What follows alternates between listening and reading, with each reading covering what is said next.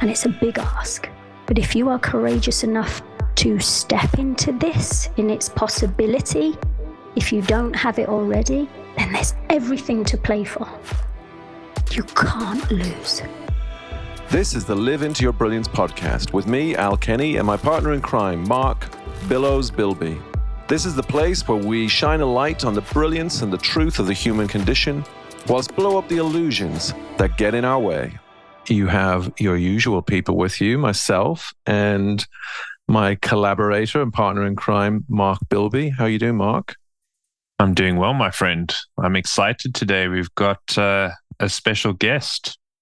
Indeed. Very special guest, which we might as well get right into it. Now she'll introduce her and we'll see where it goes. So today we're actually joined by the UK's #1 emotional intelligence coach, trainer, and mentor, the one and only Lindsey Capp. Welcome, Lindsey. Thanks, Mark. Thanks, Al. It's good to be here. Excited to talk about this topic today. Yeah, indeed. No, we're really excited to have you because I know that you will shine a light on the topics that we like to discuss in a very unique way. Those topics, Lindsey, what we love to explore in the kind of the highest level is two simple things, which is the innate brilliance that we believe lies inside of every single human being. And we love blowing up illusions that get in the way of that for most people. So maybe what I thought would be a cool starting point is just like we would love to learn a little bit more about you and your story and perhaps what that innate brilliance, or however you might describe it, what that looks like to you in the context of that story. And then maybe we can kind of expand out from there. Ooh, the story.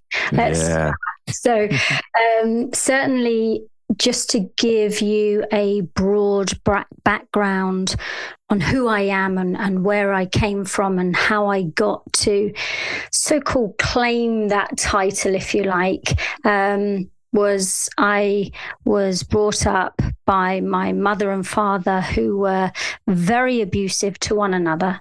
So my mother was an alcoholic and a profound self-harmer, and my father was a very strong but very abusive emotionally and physically to myself and my brother. We were brought up in council house surroundings, not a lot of money. So the story really is the council house, Lindsey Capp, Luton Airport, which is a place in the UK known as just a very rundown, deprived area, but not drastic, but just, not abundant. And throughout my life, up until the age of 27, when I had my first child, my whole life was the identity of I'm the daughter of an alcoholic. I'm a daughter of an abusive father. So that title, although not said, really held a shadow over me creating my own identity. Without consciously having awareness, I'd done no self-development. I'd really worked my way to just not be an alcoholic, to just not be an abuser. That was my main frame. And so brilliance was not in my awareness. Survival was, resilience was, but brilliance had not been spoken about or demonstrated in any part of my life. So up until 27, the best I ever sort of thought I could be was not what I'd been subject to. That was as far as I would put brilliance to be. And roll it on, I had my first child at 27, and then I wanted brilliance as a mother. That's when it became, I would say, in my world of want and desire. I wanted to be a brilliant mother, and that was so important. Hence, I hadn't had the skills. So my first experience of brilliance and desire to be brilliant was around 27, and I wasn't brilliant. All I had was the skills that I'd been subject to, and been around, and I noticed there was a huge gap in what I desired my parenting to be to what it actually was. So I did have a temper, I did have anger, I did have very little patience, because again, I was coming from a field base of my own. I hadn't healed anything of my own. So brilliance was tough to find. And only through pain of not being what I truly desired to be, which was kind and forgiving and loving and patient and nurturing. In the absence of those, brilliance became a bigger desire. And that's my turning point on when I really sought out some mentors, some training, some therapy, some professionals, some new knowledge. What did brilliance look like? Where do I get it? How do I find it? How do I learn to be it? And then the journey started with therapy, first of all, of understanding that I had an ability to have my own identity and what that entailed. And then from there went on to sort of 35, went into learning about NLP, which was neuro-linguistic programming, on how I had obtained habits of behaviors and how I could turn these around. So in the overall picture, I had no teachings in any capacity around how to be what I would consider brilliant, other than I was brilliantly resourceful and resilient. So I had brilliance in that, but didn't know it was a gift till later on. Wow. You mentioned so much in that. You mentioned that, at 27, you started looking for brilliance. Have you found it? I'm 50. It's been a long journey. I'm a slow learner. I can honestly, hand on heart, say I know what brilliance feels like in my body, and it feels like home. It has peace and tranquility and what I would describe as joy. I found my brilliance, which is my place of home. So for me, yes, I found it. Yes, I visit it as often as I can. And anytime I'm away from home, I get homesick. Let's put it like that. I get homesick and I find my way back. Yeah, that really resonates with me. And my question is, so many people, and I'm sure you see this through your work, so many people believe they have to go on this epic journey, this long, involved, entangled adventure. And at some point you arrive at El Dorado, and the streets are paved with gold, and you've made it. You've had your realization. You've hit nirvana. But when you really do the work, you realize that you were always home. And a question for me is, through this work, when was the moment you sort of sat back and went, oh boy, it's been here all along? Mark, that is such a great question, because when you do have that moment, you never forget it. It's like giving birth. It's like, oh my gosh, yes. So I as I say, I went NLP. So I did NLP practitioner. I did NLP diploma. Then did NLP masters. I then did NLP train the trainer. I spent years and years hungry because I still didn't feel home. There was more. I needed to be more. So I needed practitioner wasn't enough, because then that means that I'm not a master. And when I was a master, well, I need to be a trainer of it. And then when I was delivering training, it was, this doesn't feel as solid. It's like there's always a technique and there's always something to do. So unless I was doing a technique, or unless I was helping someone with a technique, we were back in the pain again, and it was not healing. And so then I went into, from there, coaching, and I'm going to be a coach, and I'm going to be an NLP master trainer and coach. And I got the certificates and they felt good, but then they stopped feeling good. And then there was a hunger again because there wasn't the healing. So then it was emotional intelligence, which for me was huge, because that was learning about the 15 areas of my characteristics that I'd learned, and how to actually turn them up or turn them down to get a sense of order and home feeling. When my self-regard was balanced, boy, did I know it, but only if my empathy for others was truly balanced too.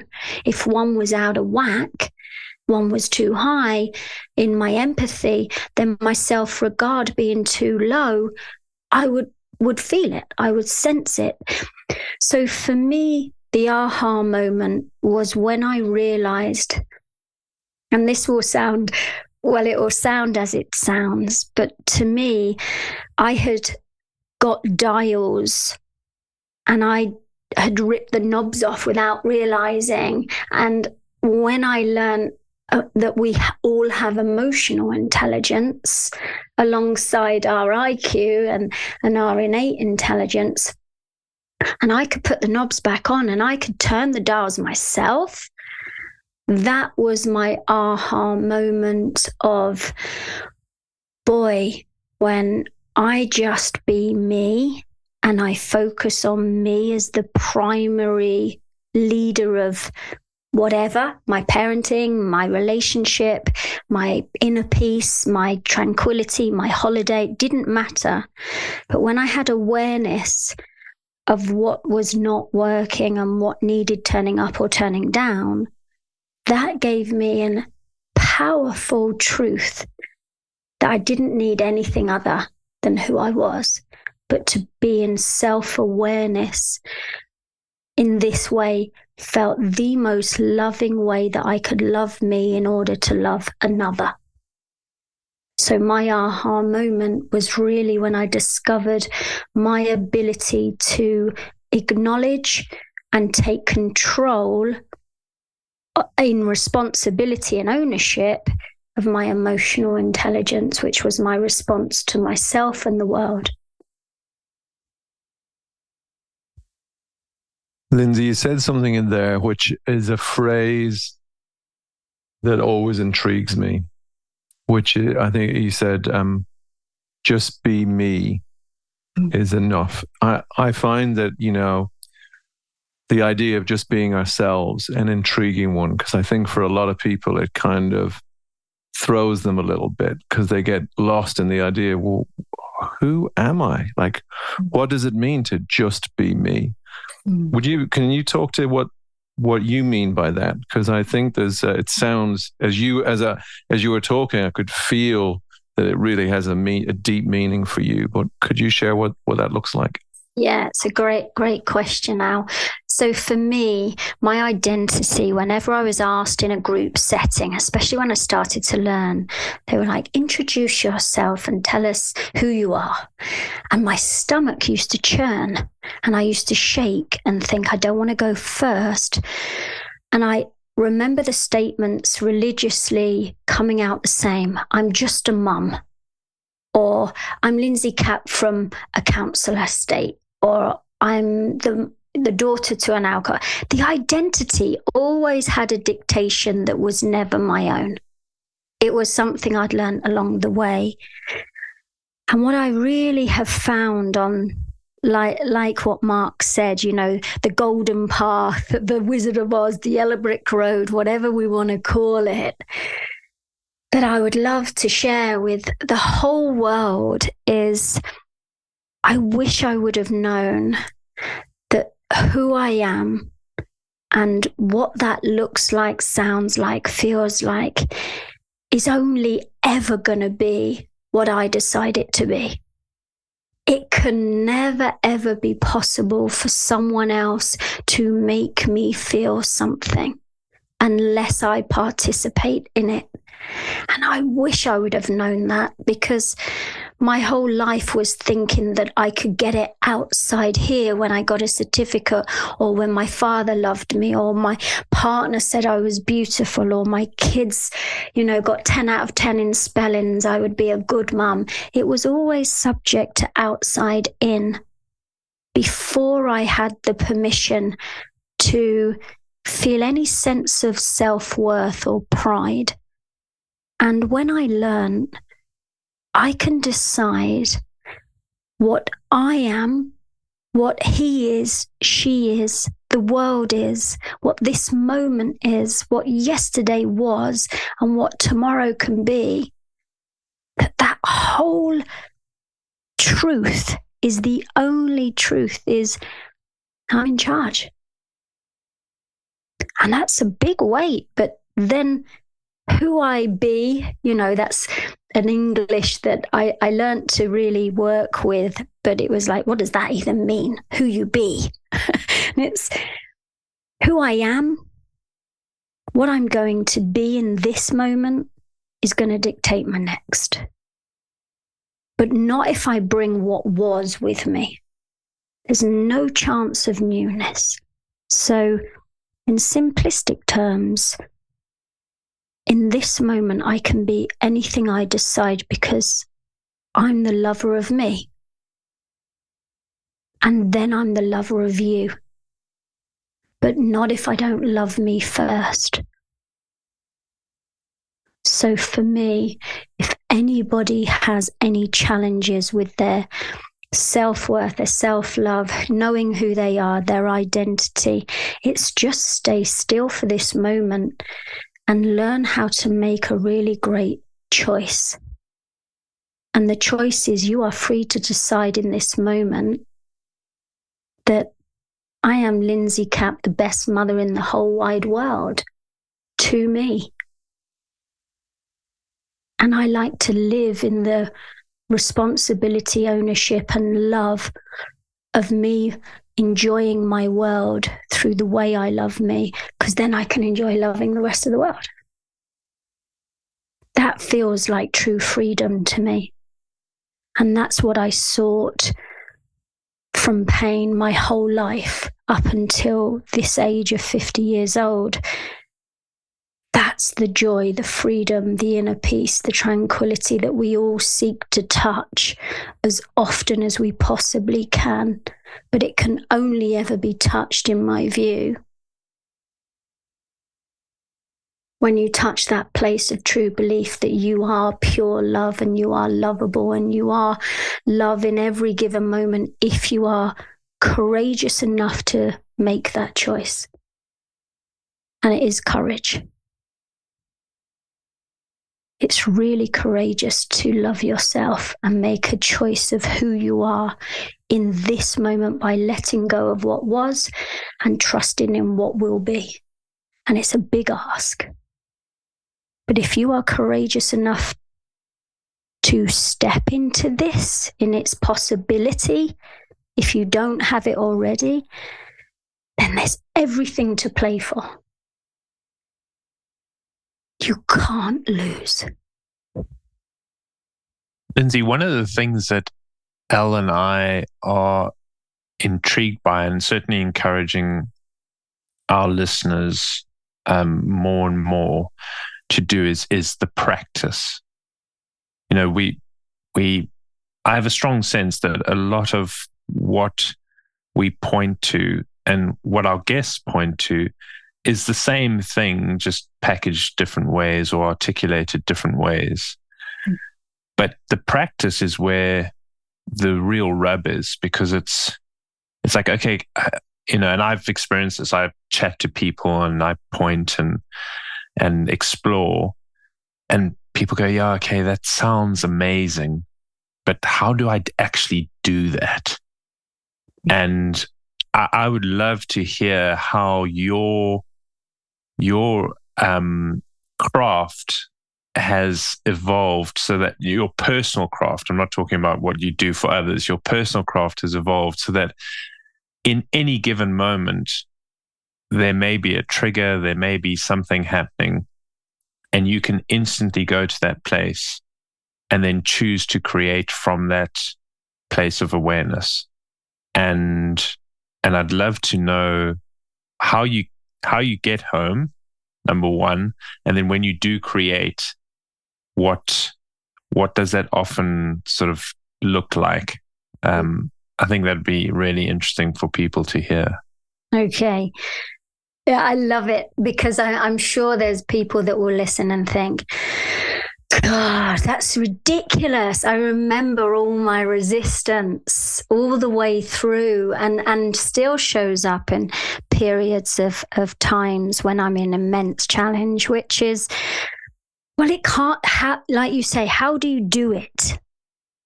It's like we're always looking for the doing, wave a magic wand, do 3 turns, clap to the left, go and do some weights, lose 3 stone, find a better partner. It's always get something, do something to get something.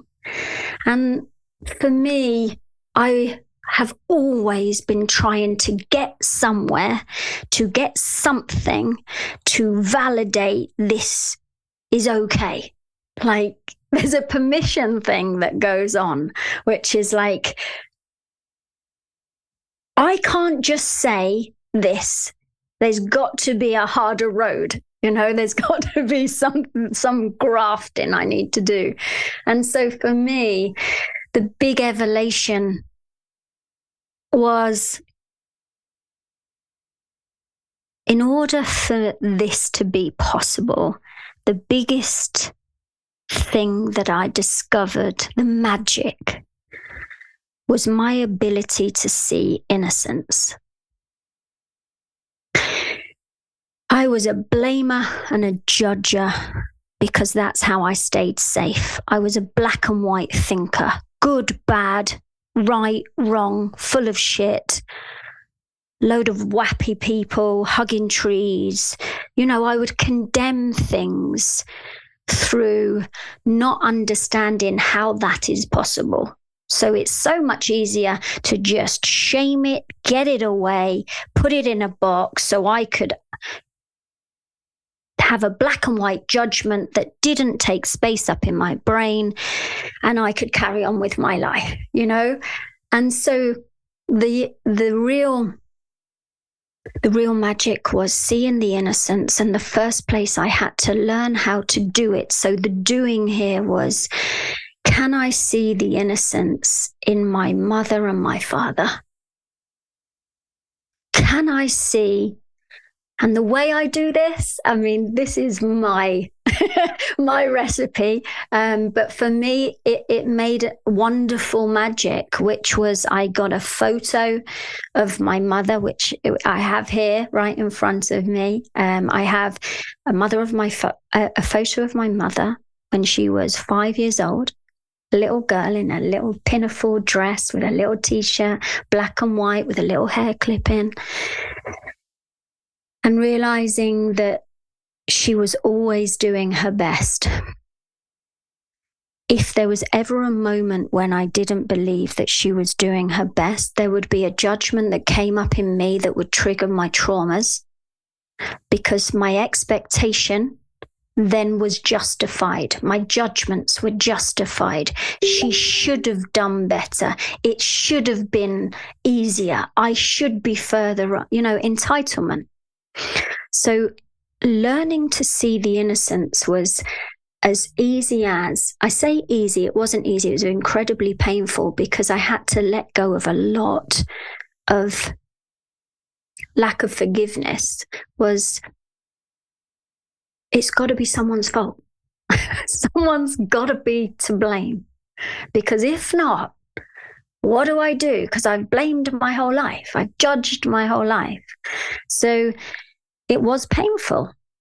But nothing new can, in my experience, can ever be obtained if you are not willing to be courageous and go. I have a sign behind me, the cave you fear to enter holds the treasures you seek.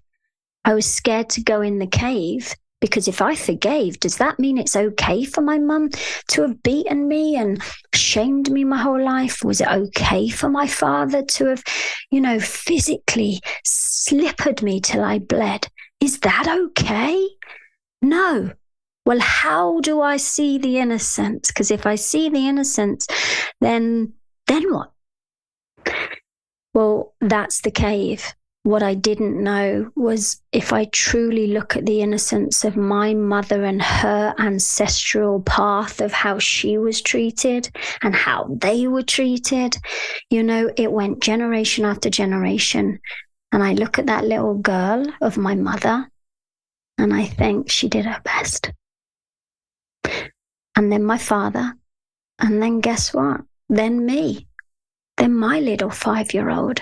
In seeing my innocence. So my daily practice, whenever I don't feel home, whenever I'm in pain or trauma or anything that doesn't feel good, nourishing. Now, anger to me can be nourishing. I'm not talking about wappy, clappy, always feel la la land. It's literally, I feel frustrated and that's okay. My anger is coming from passion of true love and that's okay. My ability to be with the range of emotions is by seeing my innocence that always they are coming from a loving place. And if not, then my daily practice is, can I see my innocence or their innocence? Because that moves my ego and my pride out of the way and my true loving heart to come through. And that is goddamn hard work at times. I don't want to make this sound easy, like, oh, you just love everybody. It's like, it's brutal and it has energy and it's days where you just might drop the weight and say, today is just a bad day, not a bad life. It's a bad day. And tomorrow I'm going to pick the weight back up. It's really not living an idealistic perfection expectation. It's allowing your humanness to be human. Keeping your humor is my practice too. My childlike ways of being, and my truth, which is always, I am doing my best. I would say, Mark, in a nutshell, that was the long way round, but that is the daily ways that I come and find home as often as I can. My humanness, my humor, my lack of entitlement, and sometimes the ability to say it's just a bad day. No, thanks for sharing that. That's a wonderful kind of insight, and I think that's the real nugget of gold here is just seeing what is possible when you work at that awareness. And to your point, we all get there in different ways. But just hearing how somebody actually does it and the practice of it is, I think, immensely, immensely beneficial for people listening and trying to figure this out themselves. So thank you very much. And I love that sign, by the way. The cave you fear to enter holds the treasure you seek. I mean, that's just... Isn't it? That's magic. It's daunting and terrifying, but it's so true. And you make such a great point, Mark. It's terrifying. Sometimes I don't know about you guys, but I certainly have days where I want someone else to do the work. Like, please, I can't do this. And my expectation is, gosh, have I not done enough? And I think that's where the humor part is so important. No, there's never going to be a final destination. There's never just a win. There's always a polarity of the two. But if we have those fundamental principles, how do I want to live today? And if tomorrow doesn't come, would I be happy that today was this way? That I've lived this way today? That's one hell of a great foundational support and crutch when it does get tough. Yeah, I think the humor really resonates with me. And I mean, Elle and I laugh at each other all the time. But the thing is, when you see how you're scaring the bejesus out of yourself sometimes, and you can actually stop and observe yourself doing it, it is quite funny. Absolutely. And if we don't laugh, I mean, then this does become like us all hugging trees out of so it's not a good look. I agree. I love the word wappy. I've never heard the word wappy before. I'm going to start using it in every sentence. Fantastic. Brilliant. I would like to talk a little bit about, you mentioned resistance, and it's linked to what we've just been talking about. And I'm curious whether you think that's where people's natural resistance comes from, which is that, as you start, like myself and Mark talk about when we had our moment of, oh my goodness, like we are creating all of this ourselves. It's all inside out. And I wonder if I'm curious where you see the resistance come from, because I think that a lot of this, when people think about the tree hugging, wappy stuff, I think it's because people sometimes want to pass it off as being soft. Oh, that's kind of soft. But actually, what we're really talking about here is it's not so much hard, but to my mind, it's the ultimate responsibility. It's seeing, identity, that's my choice. Or how I create my experience of what is happening in my world is my choice. And I just would love to hear your perspective on that resistance, because to me, that's kind of, that in one sense is the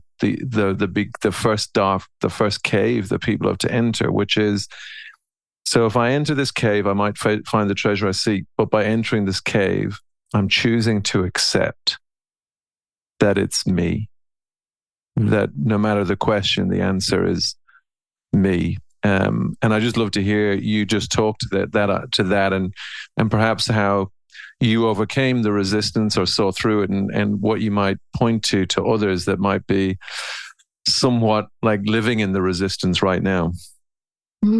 Gosh, it's so much there for people, and certainly I was the most resistant for 35 years. Anything in my whole 50 years of living, anything that has had pain has always had resistance. I don't want to. I don't want to forgive my mum because that would mean it's okay what she did. I don't want to be doing breath work and breathing in for 4 and out for 4. I've got better things to do with my life. I don't want to be led astray by these cult people who think that everything's, form or formless and a chair's not a chair. And there will be instant judgment. And my instant judgment is my fear of exploration, because somewhere along the line, when I was a curious child, I got bitten. I got slapped. There was some kind of pain. And I learned early on, don't be curious.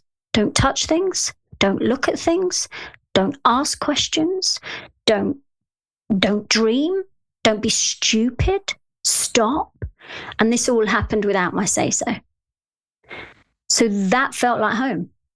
That was home originally. My home was judge, keep safe, quickly make decisions. When you've been with an alcoholic, you make really quick decisions. And I think in society now, with internet and digital and everything being at our fingertips, we're so quick. Everything's quick. Now AI is quick. We had to make quick, snappy decisions. Even when you're dating, you've got thousands. You've got to be quick because the good ones might go. It's insane. It's quickness everywhere. Quick, getting quick. In the speed in which now life moves, and when we're asking somebody to slow down, there is always a resistance to slowing down because I'm going to feel something. When we slow down, we are bringing in the heart. You've got to be brave because you're going to feel something. Now, whatever you feel, I believe resistance comes first. I don't want to feel anything. I don't want to deal with anything. I don't want to look at anything. I don't want, because I just want to be safe. But that's old programming from childlike states. Because if we really slow down and we see the magic and the magnificence and everything as like looking through a kaleidoscope of color. But we've been living in a black and white world for so long. That's a big ask. Come and see color. Come and put these glasses on. Look through this. Come and, look at possibility. Oof. But what will happen to me when I do? So for me, resistance comes because we fear the unknown. We fear possibility. We fear feeling. And yet it's the thing we seek. Of course we want to wake up. Of course we want color. But there's no guarantees. So like you say, who's gonna guarantee it? The investment. If I invest in this, what about my return? We're always seeking a return. And nowadays a guarantee. And if there's no guarantee, I'm not going to look, I'm not going to touch, I'm going to stay here. And then the people who are brave enough to look, to touch, to explore, it's like we can go back in years, can't we? Even to, Jesus and religion. And it was shamed, it was stoned, crown of thorns. We have to keep away things from us that we fear because society does that. It separates us. COVID, Brexit, politics, we all get separated. And that's where it becomes confusing, in my opinion. And there's a great story I was reading in mythology around the goddess Echo. There's a goddess called Echo, and she's in love with now, I'm not great because I only learned it the other day, but it was narcissism. Am I right here, Mark? You're shaking your head, but I think I've got it right. Because I was very fascinated with narcissism, this big terminology. So I wanted to understand it. See, this is the beauty. I don't have resistance. If I get curious now, what I've learned is to look, to touch, to investigate, to go there. Because there's some gold. So I find out that there's this god narcissism who looks and is born so beautiful, that he's that beautiful and perfect and everything, that he is, and he falls in love with Echo, which is the goddess and she falls in love with him, and she keeps whispering, I love you, look at me. She wants to be seen. She wants to love him, but he keeps looking in the river, and he's sort of, what would you say, condemned, if you like, to only love himself. He isn't capable of loving her, but she loves him, and she just keeps whispering to him, hence the word echo. And and that really brought tears to my eyes of, I'm looping back round to your question, is why do we have resistance? And it's the saddest thing in the world, is there's so much here, but if we keep looking in the river like narcissism did, and he'll die And he just dies. He falls in the river and drowns because he's just looking at himself. And Echo's voice gets quieter and quieter. She's like, I love you. Look, I love. And it dies. And that's what I see happening when we're separated from one another in the ways that we are, when we shame and we have resistance. I don't want so much of this sharing and your podcast and brilliance is, I don't want people to just keep looking in the same reflection. I would love them to look up and have the courage to just look, to just touch, to just be curious, because there is an echo and we all have it, which is there's more to be had. I believe the echo is our inner wisdom, which is there's more for you. You were born for more. There's so much possibility for you and brilliance in this world that you are truly brilliant. And if we'd just be courageous enough to listen to that echo, which is our internal voice, by slowing down and asking the question, what would I love? I love that analogy. And it's so funny, Elle and I talk about this all the time. The echo whispers in your ear and we ignore it or we dismiss it as something else.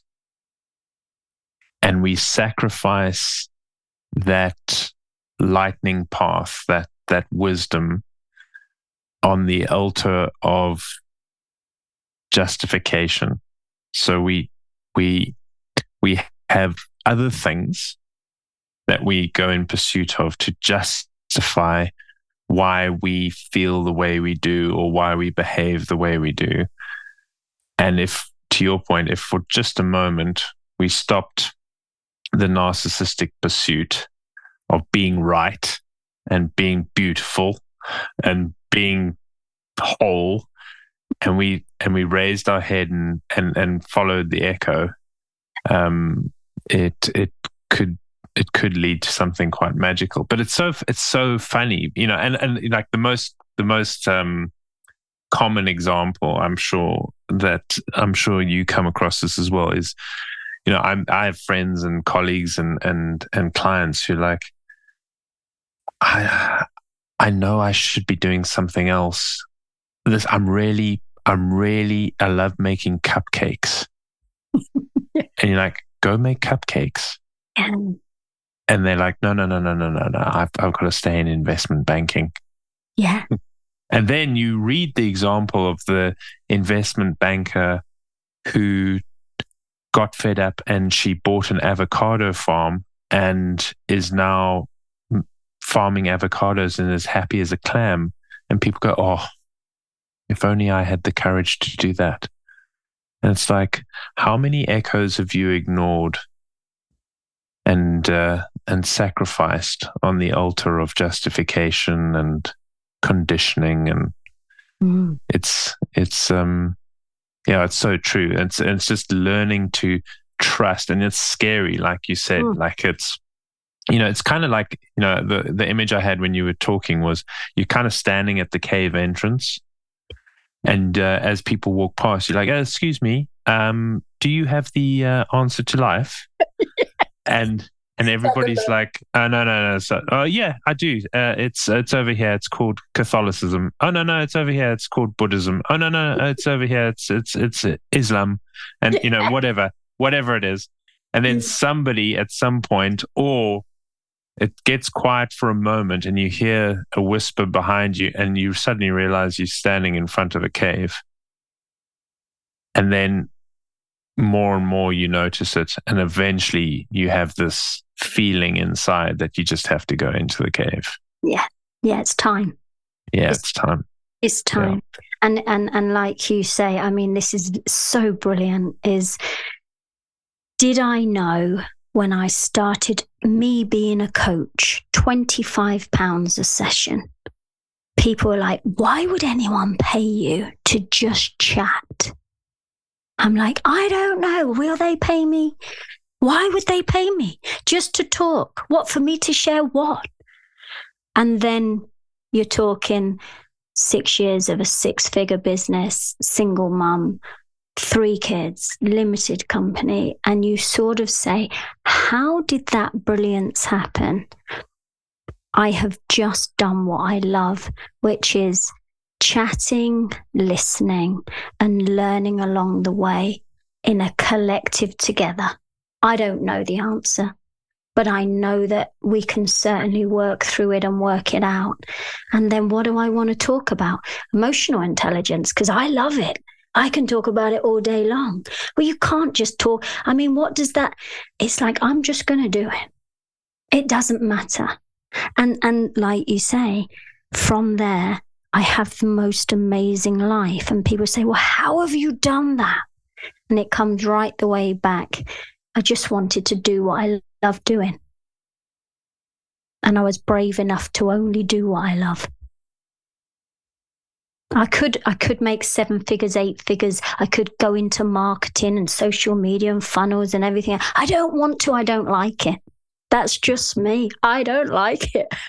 I just want to do these sorts of things and chat with great people and laugh and put the worlds to rights and make meaning and bring in, myths from Greek gods and talk. I love it. It makes me cry. It makes me laugh. I'm curious. I want to live every day like this. And if I make money, that's just sprinkles and cherries. Wow.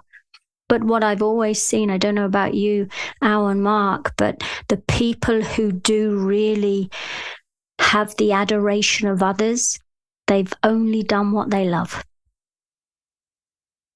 And that, I would say, is brilliance. Anybody that I look at that I think is brilliant isn't because of the money they make. It's that they just do what they love. That's brilliant. Yeah, and I think I'm totally with you in that. And because I think you feel it. You feel it from someone who's so connected to themselves, and they wouldn't be anywhere else in the world but where they are right now. Because they are listening. And you've used the word courage a few times, like that, the courage to listen and then the courage to act on what shows up.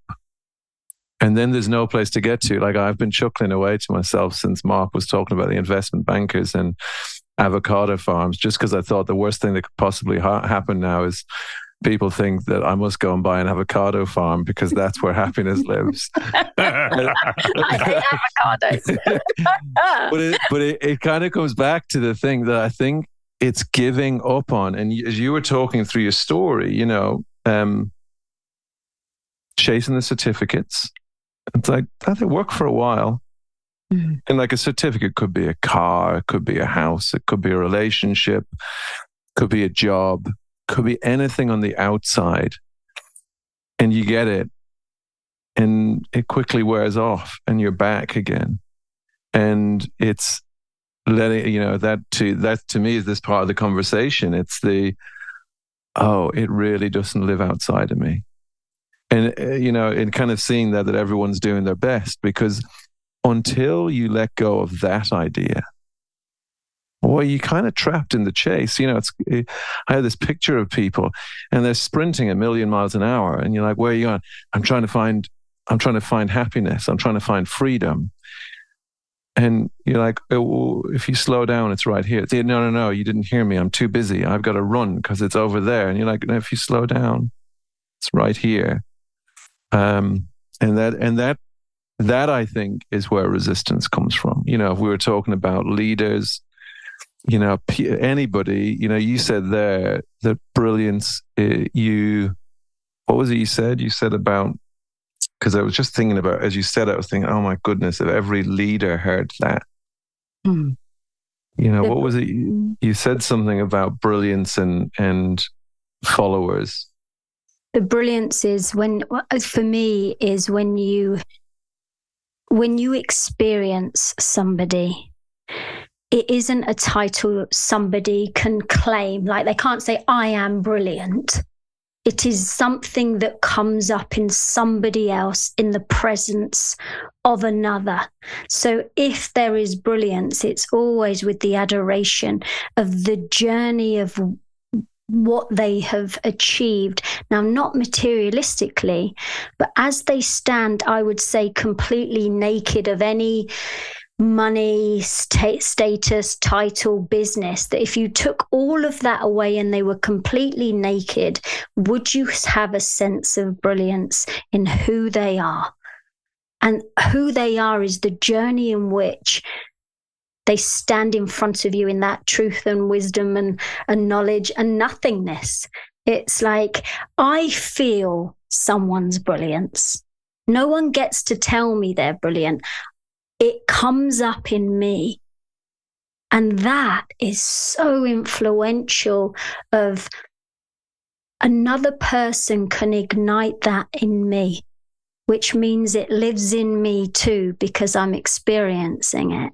That, for me, I would say, is a place I would want to live every day. I want to be around people who I feel are extremely brilliant, and they will all have different stories. They will all have different, ways of living.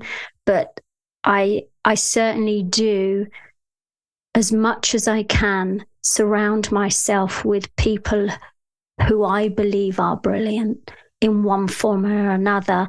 And I do see brilliance in the majority of people, because we all hold a level of brilliance somewhere if we come from loving ourselves.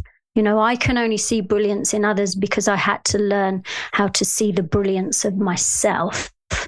Not that I dictated it, but because it's true love. Brilliance is everywhere. It's brilliant how we're born. It's brilliant how we father, how we mother. It's brilliant how angry we get. It's brilliant how we can turn a story into a myth. There's so much here, but only in slowing down now, like you say. I would miss brilliance in speed, haste, entitlement, dictation, knowing, all of those things that create a so-called safety, which is made up, but we have sets of behaviors. When I let all that go, when I just stay still, when I just really look, listen, touch, lift your head and listen, there's brilliance everywhere. In a bloody tree, there's brilliance. I mean, amazing. That sounds a bit wappy. Yeah, you go. See? But you missed the tree. I love it. But yeah, gosh. Lindsey, we have a funny closing question that we don't tell anyone about for our podcast, which is, if you could create a bumper sticker for life, what would it say? It would say, get out of your bath of shit. Yeah, that's a Lindsey Capp bumper sticker right there. It would say, get out of your bath of shit. Yeah. And lovingly so. Just, firstly, we got to call it out. Do you want to get out of your bath of shit? So to me, the bumper sticker I'd put on everybody's car would be, get out of your bath of shit. Well, and I love that as well. Coming from, and I genuinely mean this, coming from you, because I think, for me, and I would hope for people listening, you're not saying that from a theoretical standpoint. As you told your story, it's like you made the choice, and there is a choice, and it takes courage. And I just want to acknowledge your courage. It's amazing to have you on and for you to share so openly your story and your insights, because I think that's what makes it real for people, is hearing stories like yours, and then people, they can see themselves in you, And I think sometimes that's what people need to find the courage. So I just want to say thank you for coming on and sharing that so beautifully with us today.